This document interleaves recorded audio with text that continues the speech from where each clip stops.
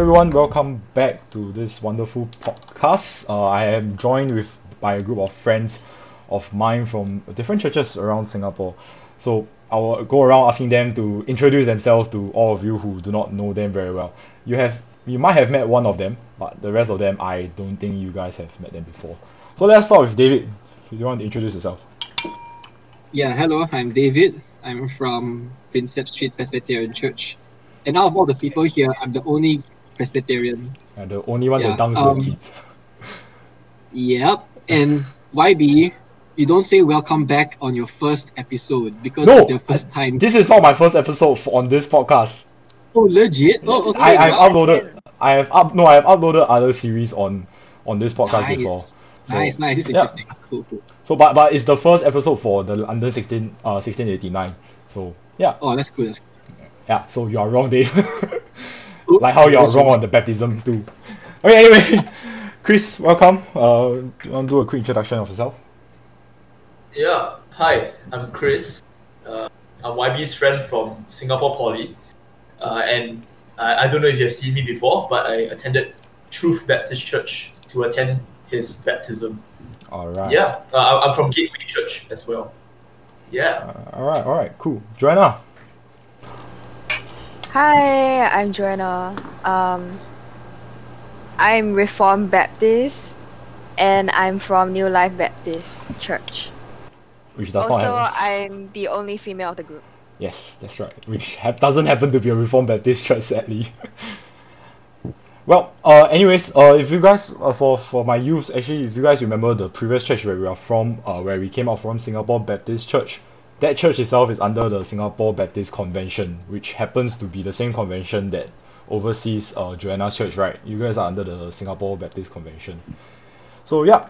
Anyway, these are my friends that are on this podcast with me for today.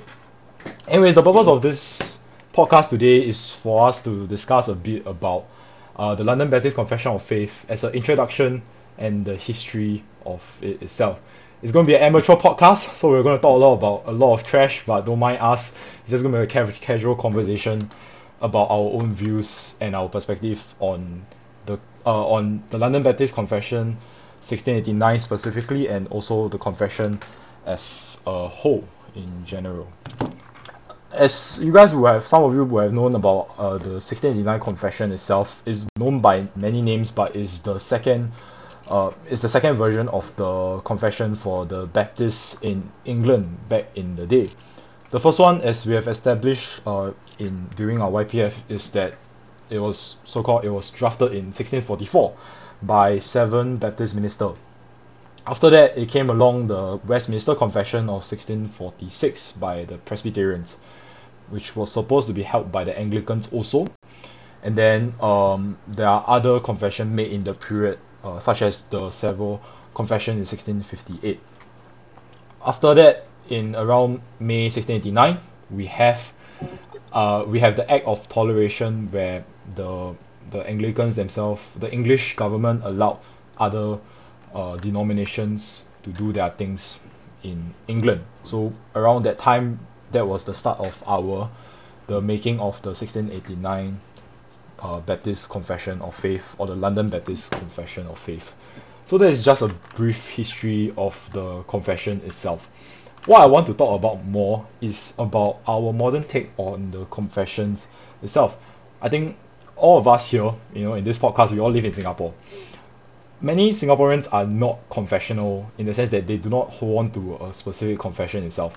In fact, the most common phrase that we hear all over the world is, in fact, in Singapore also, is that no creed but the Bible, right? No creed but Christ. We always hear that.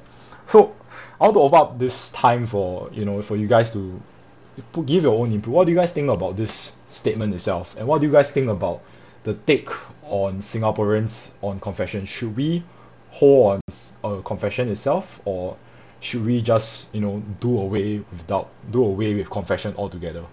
That means we just say that we follow whatever our pastor teaches or whatnot. So yeah, I'll open the time to you guys if you guys got any comment on this. And why don't we start with David? Since I think if I'm not wrong, the Presbyterians are supposed to confess the Westminster, right? So what's your take on it? How do you view a church on this stance? Okay, there's so many questions. You're asking me about my church stance and you're asking me about my No, stance. no, okay, not really your church stand, but your stand. What do you think about it? You know, looking Sure, at sure. like this whole thing. Yeah. I think before I comment on my view on confession, I want to articulate more on the Singapore culture, Mm. which makes it hard for us to hold to confessions. If you look at the Singapore culture, individualism is actually quite rampant. So the idea of I want to decide what I want to believe.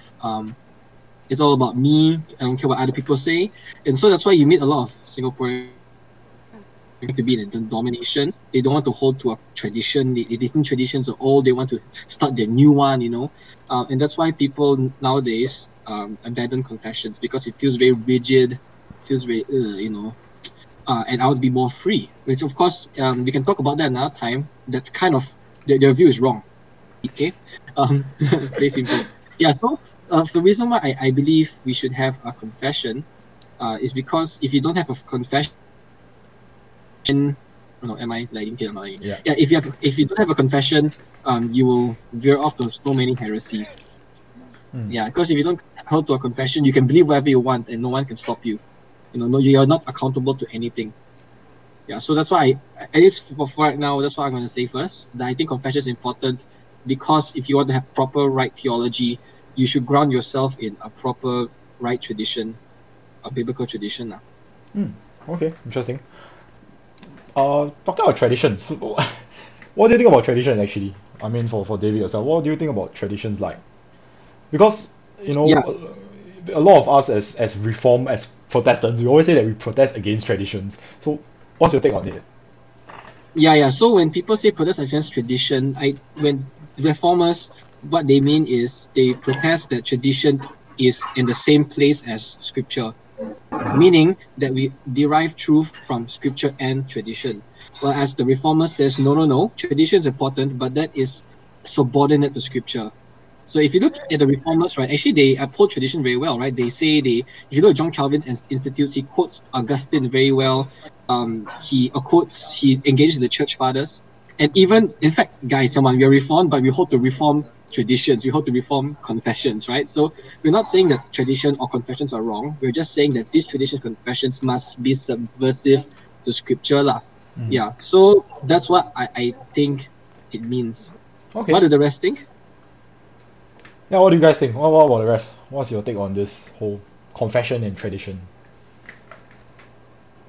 I think personally for my church, they don't hold to 1689 or any particular confession other than the Apostles' Creed. But fundamentally, my church is not reformed, so they have never seen the importance of following confessions. In fact, my pastor told me before that the confession is not the Bible, therefore it's secondary to it, so we shouldn't be so strict in following or reading or adhering to it. Are you aware if the the Singapore Baptist Convention, do they have like a statement of faith? Sorry, I'm thinking too much of I'm Southern not Baptist. sure. Not sure. Yeah, sorry, I'm also not aware of. I'm also not very certain about that. But I go check I it. think the problem with the Singapore churches and also including the Baptist churches is just that in general everybody is becoming really liberal. Mm. Even like my pastor, I mean Baptists, we are historically supposed to be like really strict to the word, right? Yeah.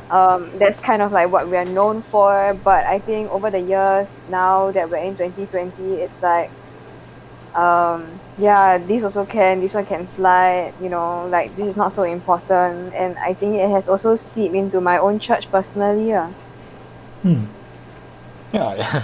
I think Yeah, all of us have seen that's that. why they don't think confessions or traditions are important, as long as you have the Bible canon already, that kind of mindset.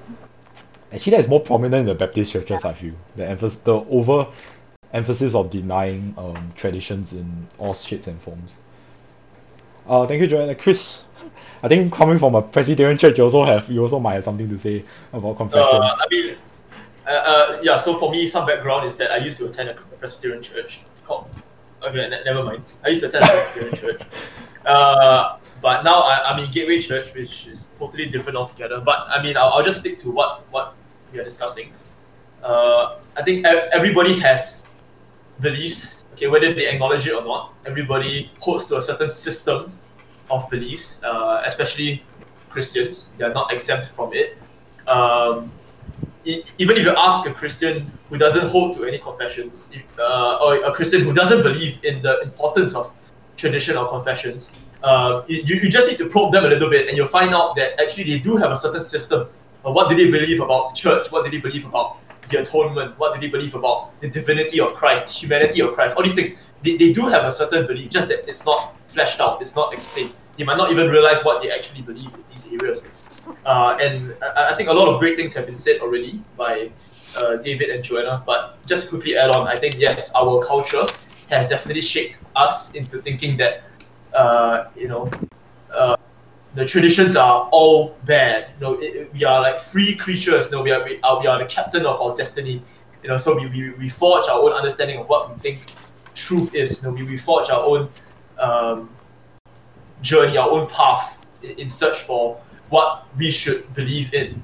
But of course, some great things about confession, some great things about biblical traditions. Okay, not all traditions are bad. For those people who say, just me and my Bible, right? No creed but Christ. If you've heard of that. But for the people who said that, I think newsflash, you're not the first person to read the Bible.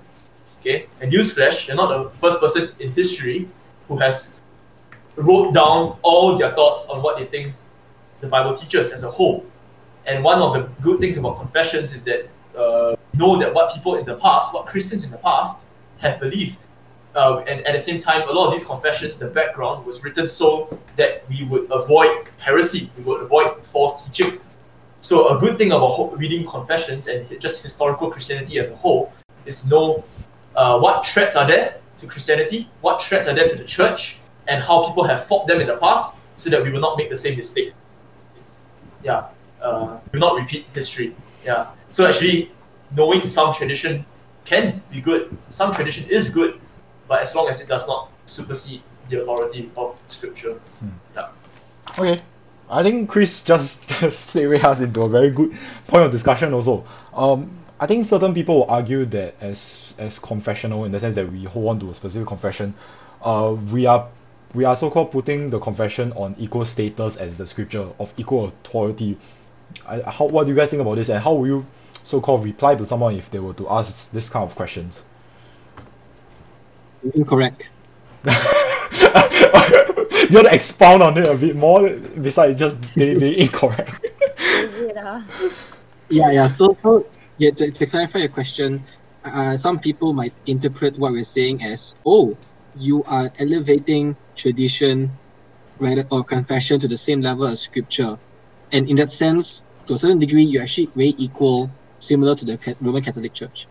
So you're asking us what we would answer to that statement, is it?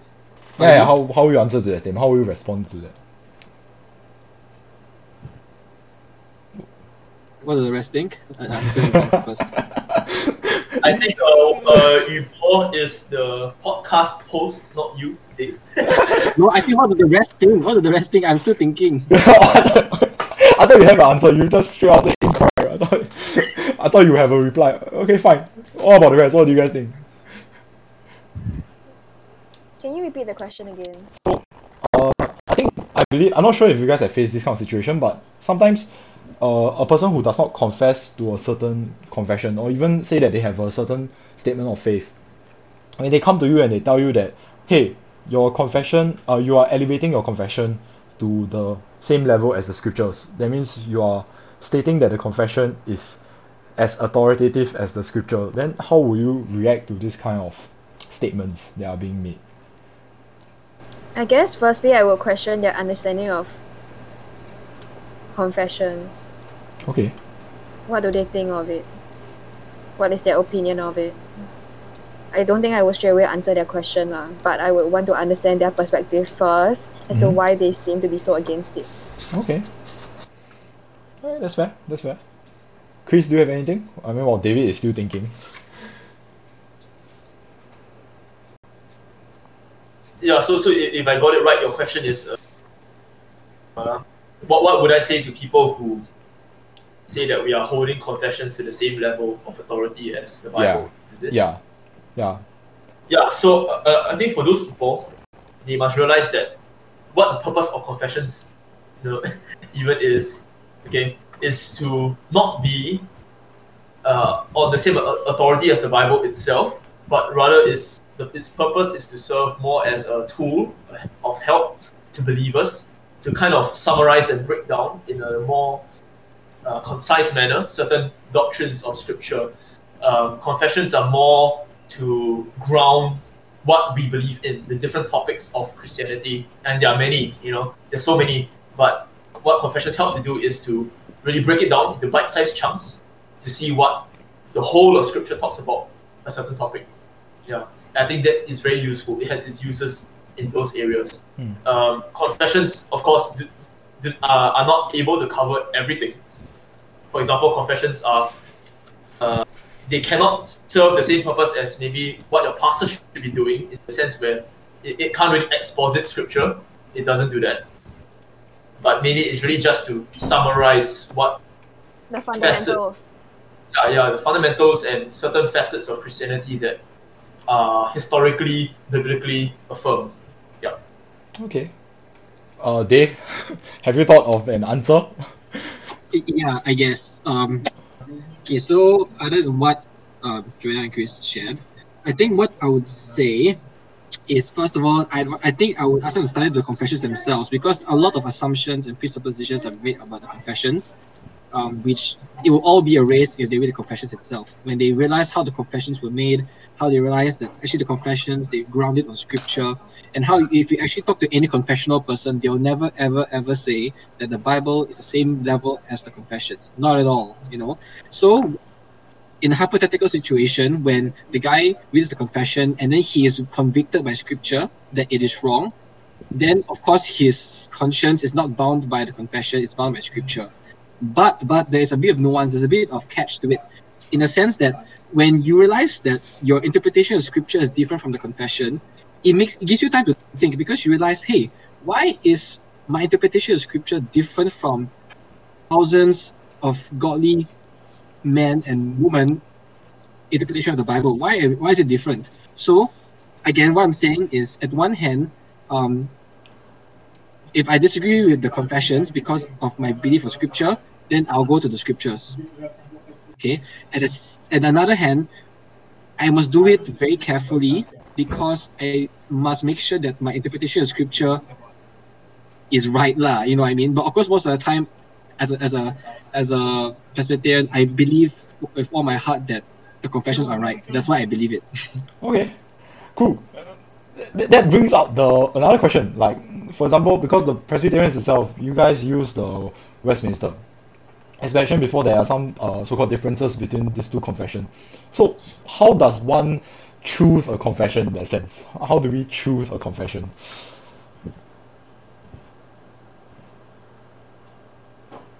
What do you mean by choose a confession? As in, like, how do I? So, for example, let's say myself, I am from let's just say, for example, I am from a non-denominational church, and let's say suddenly I want to become a confessional. How do I choose which confession to read first, or which confession to confess in that sense? Read the confessions, or. Okay. I mean, I cannot tell them which one to choose, right? I think that's not the best way. Read all of them. Sorry? I think they should read all of them. Just read through all of them. Read all the confessions. And you'll eventually find out that you will lean more to which one. So by your beliefs, right, in that sense. You'll lean towards which specific confession. Okay. And it comes to one of the question that I find quite interesting. This David confirm have. What about the rest of you guys? What are the specific is there anything that you disagree with the 1689 specifically, the London Baptist Confession of Faith? Is there anything that you guys have read through yourself and you guys think that I have difficulty accepting it, or in fact I outright disagree with what it has to say? Yeah, just trying to throw this out to you guys for you guys to see your viewpoints on this. I see that David is getting more and more excited. No. I'm excited to what Chris would say. Why? Alright, Chris. I mean, sure, I can give my take on it. I think this is when I would say that even while confessions are great, okay, they're not perfect, and this is a very good point to say why they cannot be on the same level as scripture. Okay, because we must understand that these confessions were made in a particular time, and in that particular time there were particular heresies. Perhaps there were very specific problems to that age that we might not be facing today. Okay, at least to the same degree. And of course, we know that 1689, 1646, those years were very, very recent years from the Reformation. Rome was still a very big problem. The Pope, and all of that. And if you look at whether you look at the Westminster Confession or the 1689 Confession, okay, as much as you guys, True Baptist Church, right, y'all would want to go for the Baptist Confession, right? Yeah. A word of warning is to really don't immediately take everything at face value, because for me personally, though, I do think that I am in agreement with most of the confession. One particular point that I would disagree with, okay, just with the foundation of what I've been saying so far, is the point where it talks about the Antichrist. Okay, so I think for some of you, you might have heard of this term before. Not sure if you have, but a lot of Christians today like to throw around this term called Antichrist, and surprisingly, actually, it is a very it is a term that is not used that much in the whole Bible. In fact, I believe it is only mentioned once in the book of First John, which talks about the Antichrist. And a lot of Christians in history, including the London Baptist Confession of Faith, have used that term, seen that term, and kind of related it to a specific individual, that there will be this one Antichrist who will rise up, as we approach the return of Christ, and which is a separate topic altogether. But a lot of Christians in history past, and many Christians today, because of tradition, okay, we see tradition coming up again, they will see things like the Pope as the Antichrist, and that's what the London Baptist Confession of Faith and the Westminster Confession of Faith relates the Antichrist to, the Pope, right? Of course, in that point,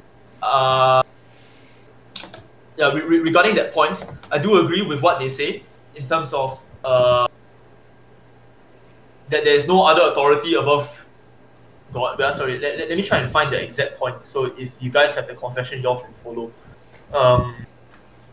The Antichrist is brought under chapter 26. Yes, to 26, chapter 26, point number 4. Yeah, so I agree with the other points which talk about how the Lord Jesus Christ is the head of the church, appointed by the Father, power of all institutions, order, government of the church. Totally agree. But then, right after that, they suddenly bring in the Pope of Rome, which calling him the Antichrist, the son of perdition, the man of lawlessness. All these terms which you can be found in your Bibles, but I do think that this point in particular might have been influenced more by what was happening around them culturally, specific to their age, their timeline, and not necessarily one that comes from a biblical reading of those texts.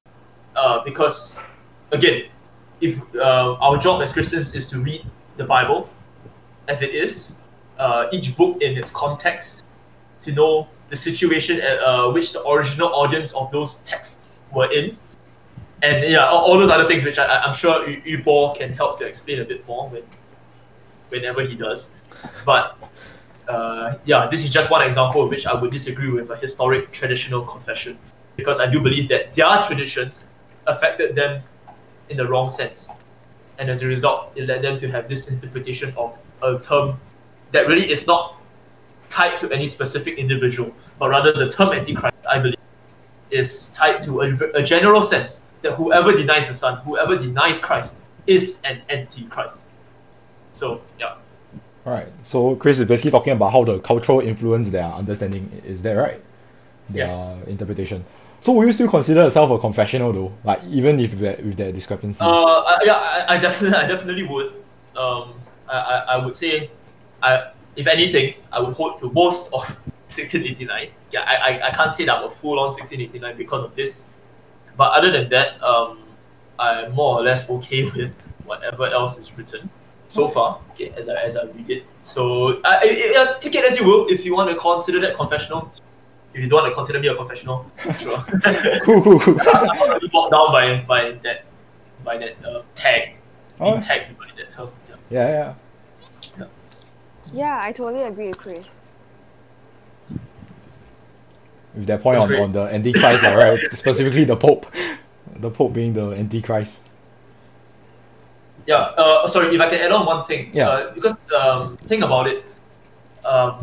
When you look at First John, written so many years ago, before the first Pope even came about, do you think that the original readers of First John, when they saw that term, when John writes Antichrist, whoever denies the Son is an Antichrist, do you think they would have thought, oh yeah, this guy a few 1,000+ Peter. years later will rise up, and then yes, that must be that guy? I mean, The no, seed of Peter. they wouldn't have thought about that at all. But of course, John, during his time, had very specific problems that he wanted to warn the Christians, the church about. All these antichrists, to look out for. And yeah, I think That's that what- that is fair. I I think think that yeah. you don't need to say that you agree 100% in order to be confessional lah. Because, I mean, honestly, we cannot. As Christians, there are so many things that is part of our faith. We cannot always 100% say that we agree with everything that other people say, and that goes for the confessions as well. Yeah. But Yeah. if we can agree majority, then the other secondary small little things, yeah, we can agree to disagree. I think it's fine. Yeah. I think Interesting note. Yeah. Actually, I don't know about the 1689, but as just for the Presbyterians, right? Westminster, it has gone through different renditions. So it's not revisions. Mhm. So they revised, and after 1903, they removed the Antichrist part. So let me read out to you the Westminster Confession at 1936. Okay, it says there's no other head of the church but the Lord Jesus Christ, nor can the Pope of Rome in any sense be head thereof. And it ends there. Doesn't say anything about Antichrist or anything. So if you ask me, am I fully confessional? I guess you can say that I adhere to the full confessions. I guess depending on which year it was which revised. year, which rendition? it sounds like a debate of the King James only things, yeah. Westminster second, third revised edition. I mean, of course, a topic can be discussed about revisions and stuff, but that's another topic altogether. Yeah, But yeah. I think I agree with what Chris and Joanna shared lah. I don't think the 1689 has a revision from what I understand. Like this is the original one that most Reformed Baptist churches actually hold on to. So I don't think there's any revision from what I understand. There might be. I might be wrong on this. Speaking on that, actually one thing that comes to my mind is actually the Apostles' Creed. Most people are okay with the whole Apostles' Creed, except for the part where, Jesus descended into hell. I think all of us have heard that debate, right? I believe I'm not the only one that, heard of this before. I don't know. I don't really understand why that is an issue. The debate comes up of the. I don't know how to explain, but there is a No, debate. but I think it's very complex because you also must take into mind the historical factors of Yes. that. The thing changed, right? And I think it got revised again. The understanding And of then it, changed. the word used also. Yeah, as in, I'm just saying that this issue with the Apostles' Creed seems like in a sense a similar issue that we have. Sorry, the issue of the London 1689 Confession is a similar issue that we face even in the Apostles' Creed. So, yeah, I that just comes to my mind now when we are talking about creeds, talking about confessions in general. All right, Dave, the time will pass on to you now. I mean, as someone who holds on to Westminster, what disagreements might you have with the 1689? No disagreements, man. No disagreements? Yeah, I'm kidding. Yeah. People, the listeners aware of like the differences between Presbyterians and Reformed Baptists? I did go through a bit of the differences, but I didn't dwell too deep about the understanding. I did explain about infant baptism and whatnot, but I didn't go into very deep about why is there a difference, what are the theological differences. It's very nuanced, but okay, but I Yeah, think yeah. I'll just say this first lah, straight away. One of the big difference about 1689 and the Westminster is infant baptism. That's the big one. Yeah. Yep. Is it a big concern to you then? Like, how do you view Baptists, people who want to the 1689 Baptists? No, I'm not so much issue with the baptism necessarily, but more of the beneath the baptism, right? So of course, Presbyterians like to pride themselves with holding to the covenantal theology, and of course, Reformed Baptists also hold to a covenantal theology, as opposed to dispensational theology. Of course, if the listeners don't know what is the difference, you can ask your big teacher here, okay? Little teacher. YG. Yeah, but yeah, Oh, big teacher, what? yeah, I don't know. I don't know where I was going with this. You just- Uncle YB. Isaac. You just dug a deep Yeah. hole for me, yeah, to go and explain. Uncle Isaac. But okay, yes. Yeah, so it comes down to your view of covenantal theology, lah. So it gets very Open debatable. another can of worms. Yeah, you just open another can of worms for me. I'm not going to explain what covenant theology is, but it has to do with this idea of how you view the entire Bible. So to summarize what I said, it's not necessarily baptism that I have issue with, but it's more of the overall theology girding baptism. Yeah, so that makes sense.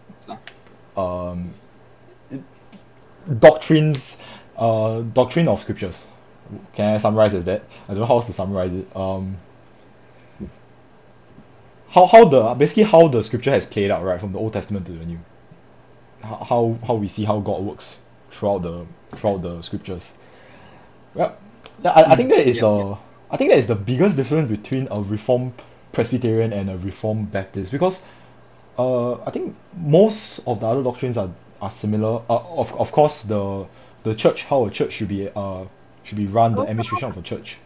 Also, how they view the Lord's Supper as well, right? Actually, the Lord's Supper Presentation of it. itself is actually the same, or for the confession itself. Interestingly, I think the understanding Oh. I don't think they get too in depth. The confessions don't get too in depth.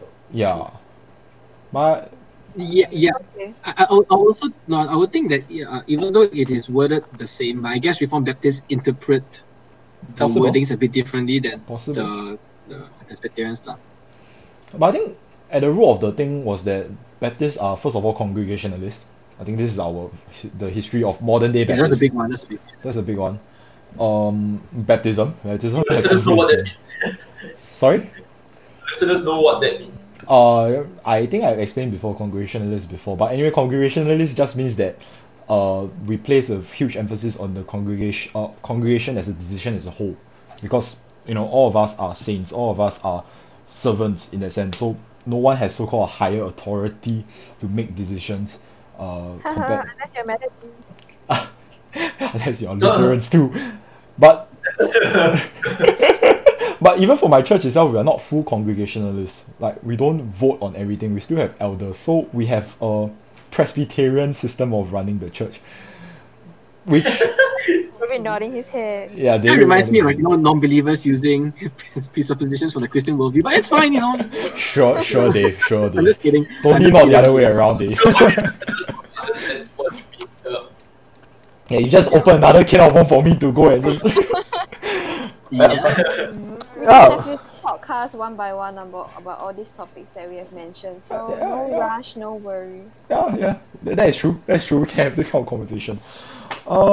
Is there any other question that you guys, think that we should discuss a bit about? I think we still have a bit more time. Is there any other things that comes to your mind?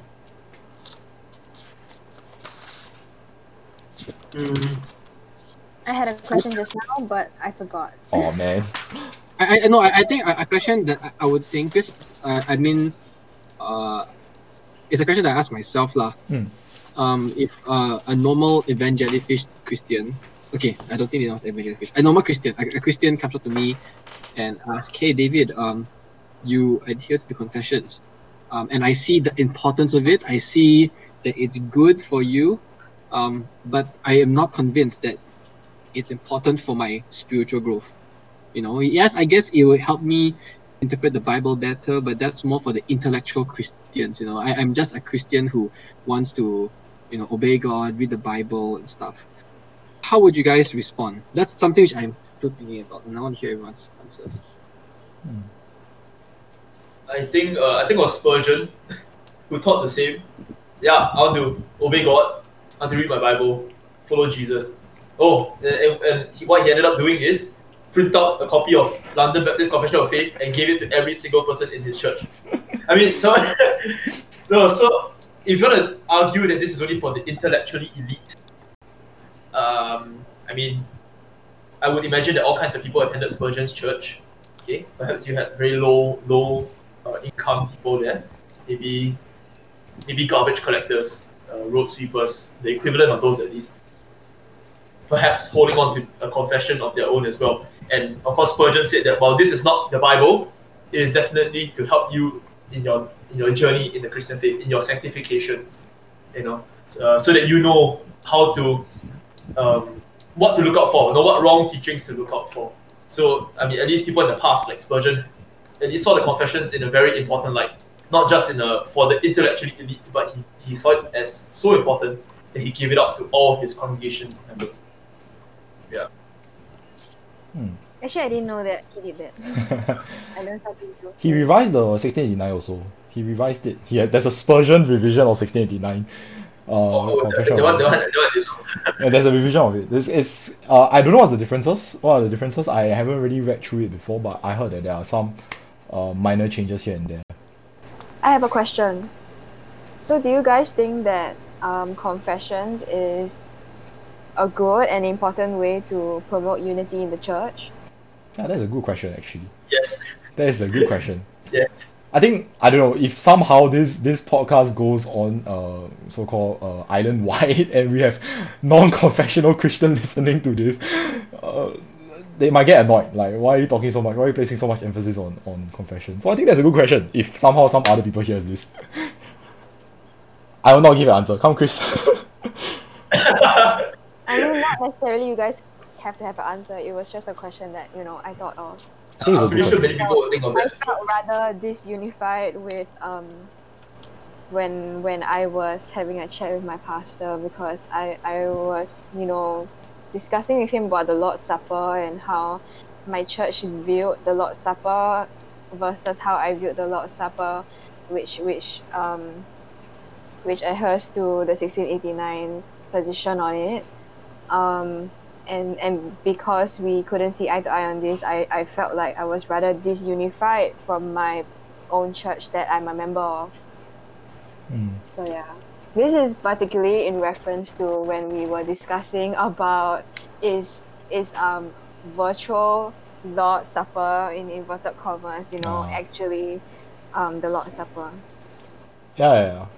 So because of my position basing it on 1689, I cannot say that taking it virtually is the Lord's Supper, but because my pastors don't adhere to it and they have their own views on it, therefore there was disunity among us. So that's what I thought based on my own personal experience.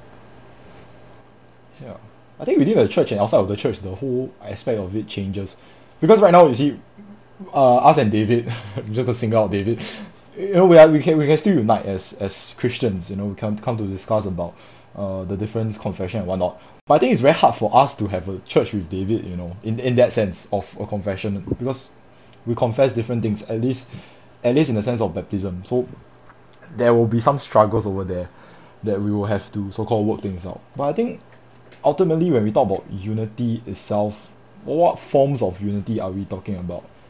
In the sense that, are we united as in Christ, as in that sense of the non-tangible church, in the spiritual church, or are we talking about physical church? Like for the example that you have given, the local church itself, how are we going to work these things out? I think personally my take is that, honestly, if a person is truly a confessional, like he really starts seeing the importance of confessions and whatnot, it's really not easy for him to stay in a church that is not confessional, unless he can convince of the church to be confessional, or join a church that is confessional, because it's very hard to struggle along there when your beliefs are quite different from the other members. I don't really it's not really a recommendation to do something, but I feel that there are a lot of things to consider, not just in the sense of your confession itself, because ultimately it's not the utmost important it's not the most important thing lah in the world, I believe. But nonetheless, I'm not downplaying the need of a confession either. So there's I feel there's a lot more things to think through about lah, instead of just confessing. Sorry. Yeah, go ahead. I want to say something.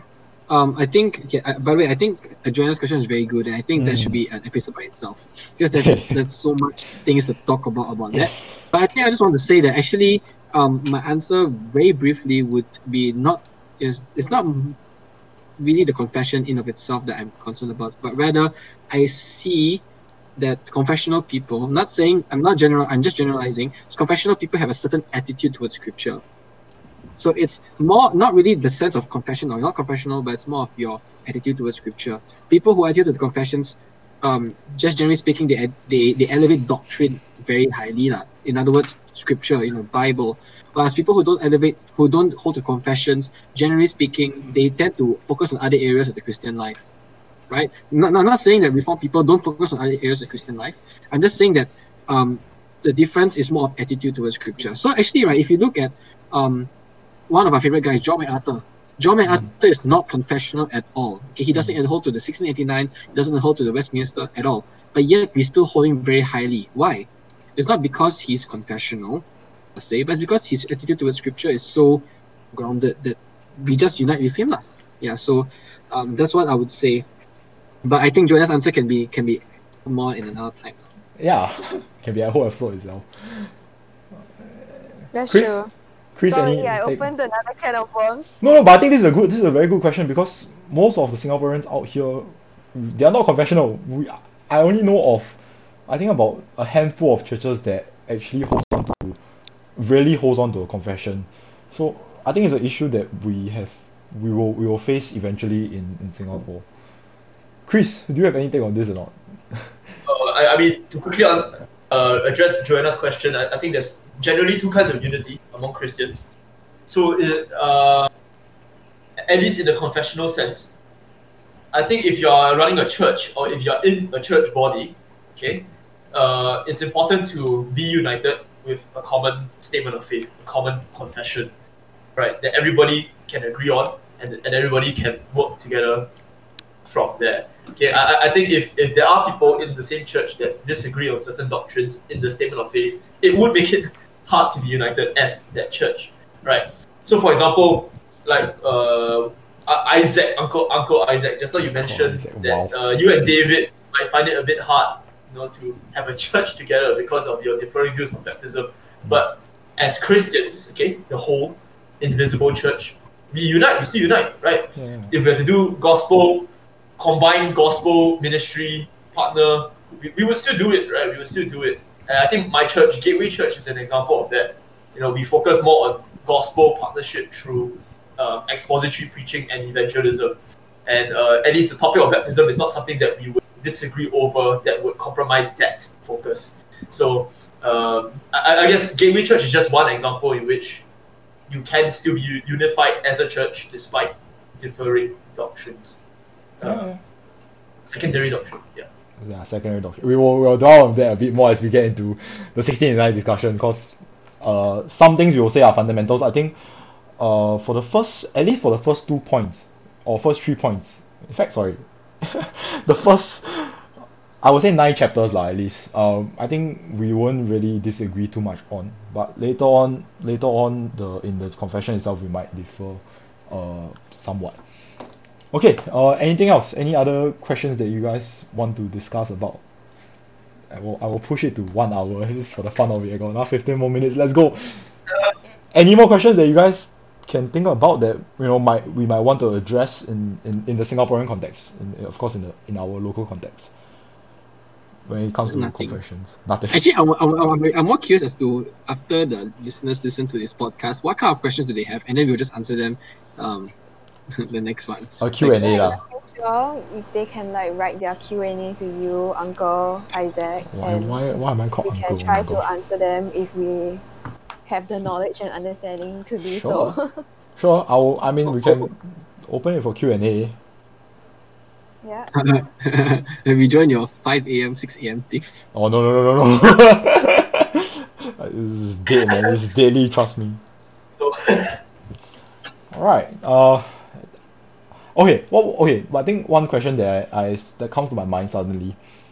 Most churches in Singapore, if you guys visit their websites, I think the website is the best media to know a church, get to know a church before you even go there. For most of the churches, they don't include a statement of faith, or even if they do, their statement of faith is very brief. So my It's very question, basic lah. It's yeah, mainly it's an very emphasis basic. on primary doctrines. Yeah, it's primary doctrine, yes. So my question is, should churches like include a a more detailed confession of faith in their so-called either their church doctrine or in on their website, or should they just keep it simple to so-called allow more Christians to join in? I think for people who don't really care about theology or doctrine, it doesn't really matter. But I think for people like us, of course, it will matter. So I think it depends on who the church wants to look Okay, out for, basically. okay. Is Chris stunned there because of his internet? my internet, Oh, okay. sorry, what? Chris internet died. No, I'm just curious, like, what you guys think? Because, you know, for myself, when I'm going to visit a church, for example, I will always go and see their confession, or even if like, I want to find out more about this church that I never hear before. Uh, let's say some random name, uh, uh, Bugis Baptist Pentecost Church. Methodist. Oh, sorry, Sorry, what do you say? What? Pentecost Methodist Church. I was like, oh yeah, there's such a thing. There's such a thing. No, like for When are example, we going to look at the shakers what? together? What? For fun. Oh, what? What? That's not related to Jay. They are not confessional. They're no. Us? Sorry, it was just a sudden thought, like, oh yeah, I haven't been there yet. Okay. To the people listening, Planet Shakers Church is not a good church. Don't go there unless you just want to go there for the giggles. Oh wow. Wait. For actually this one for more targeted to Chris and David. Joanna, you might have input also, but let's say for example when you guys run a church in the future, will you guys want your church to be confessional? Ouch! I felt it. Oops. But yeah, like It's okay. I will submit. okay, if Joanna, if you were to marry a husband, will you want your husband to run a church that is confessional? Will you want his, let's say if he becomes let's just say for example he becomes a preacher, will you want him to run a confessional church? Or a church that holds on to a confession specifically? It can be any, it can be modern confessions also. It might not necessarily need to be the old ones, but it can be the The new Gospel ones also. Coalition Confession. If you want to. I think it's definitely Yeah. helpful. And also how much emphasis you want to place on it, in a sense. Well, that one not for me to decide, right? I'm not the pastor. You can move the head. If you're the neck, you can move the head. I'm the next, so I can move the head. You have the duty of moving your head, right? Okay. So I don't know. It's my internet's turn to be retarded. Slowly. It's a bit. So Dave, what do you think? Like, will you do that? Like, how to what extent will you do it also?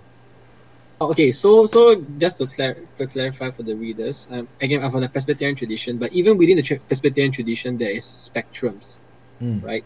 And how much you want to hold to, how much you want to hold to the confession, but not just the confession, but your Presbyterian tradition, you know. So it's not just it's also the people like Calvin, how much do you want to hold to him and stuff lah. So I come from a tradition in a Presbyterian tradition, or rather a spectrum in the Presbyterian tradition called Old School Presbyterian. Okay, Old School Presbyterian is slightly different from a few other Presbyterian churches. Like it's different from Tim Keller's church and stuff. So Old School Presbyterian, one of the things you can notice about them is that they have no instruments in the worship. It's just congregational singing, because they hold to like Calvin, musical instruments shouldn't be in the church, or at most string instruments. Yeah. So for me, to answer your question, YB, I am an old school Presbyterian. So I would say I would want my church to be really, really confessional. Yeah. So to the point that I will hold catechism classes, Westminster catechisms. It's very sad that 1689 has no catechisms, so Yeah, we have to it teach it. Too bad. Oh no. At least for Westminster we have a catechism, so we can teach. Superior denomination. Yeah, I superior would do denomination. I would do yeah, I think old school Presbyterians we do something called catechism preaching or catechism teaching, whereas one of the days maybe on a Sunday we would on an evening we would teach on the catechisms. It's Yeah, like so- how they taught the children in One Covenant, right? The yeah, One church that Covenant we, Church. Yeah. checked out.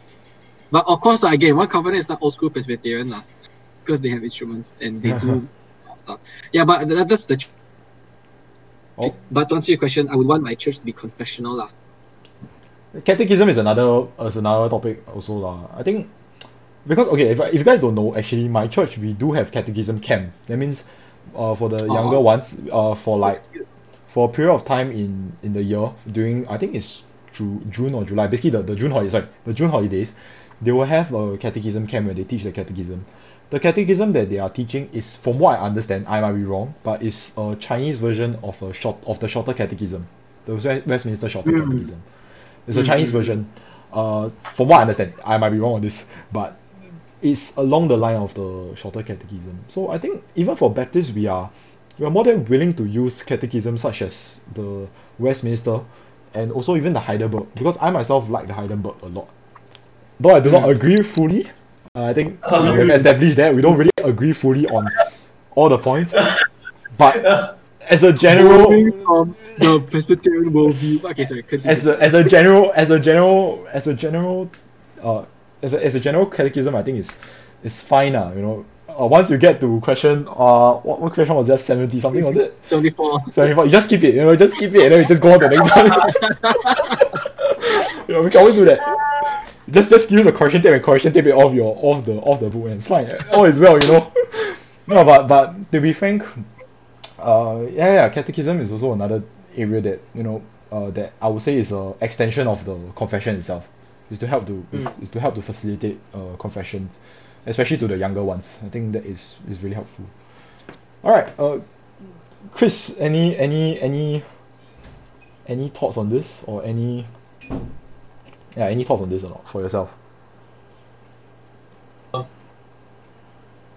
Sorry. The question again was. Okay, let's say when you become a pastor of a future church, let's say if if you become a pastor of a future church, would you want your church to be confessional or any leader like in that sense? I would like it to be confessional, at least in the minimal sense. Okay. Well, that really depends. That really depends on what kind of ministry I will be in next time, what it will look like. Of course, if I could Reformed Baptist confession, sure. But I think even if I end up leading a ministry that's similar to the one I have at Gateway, I'll be okay with it as well.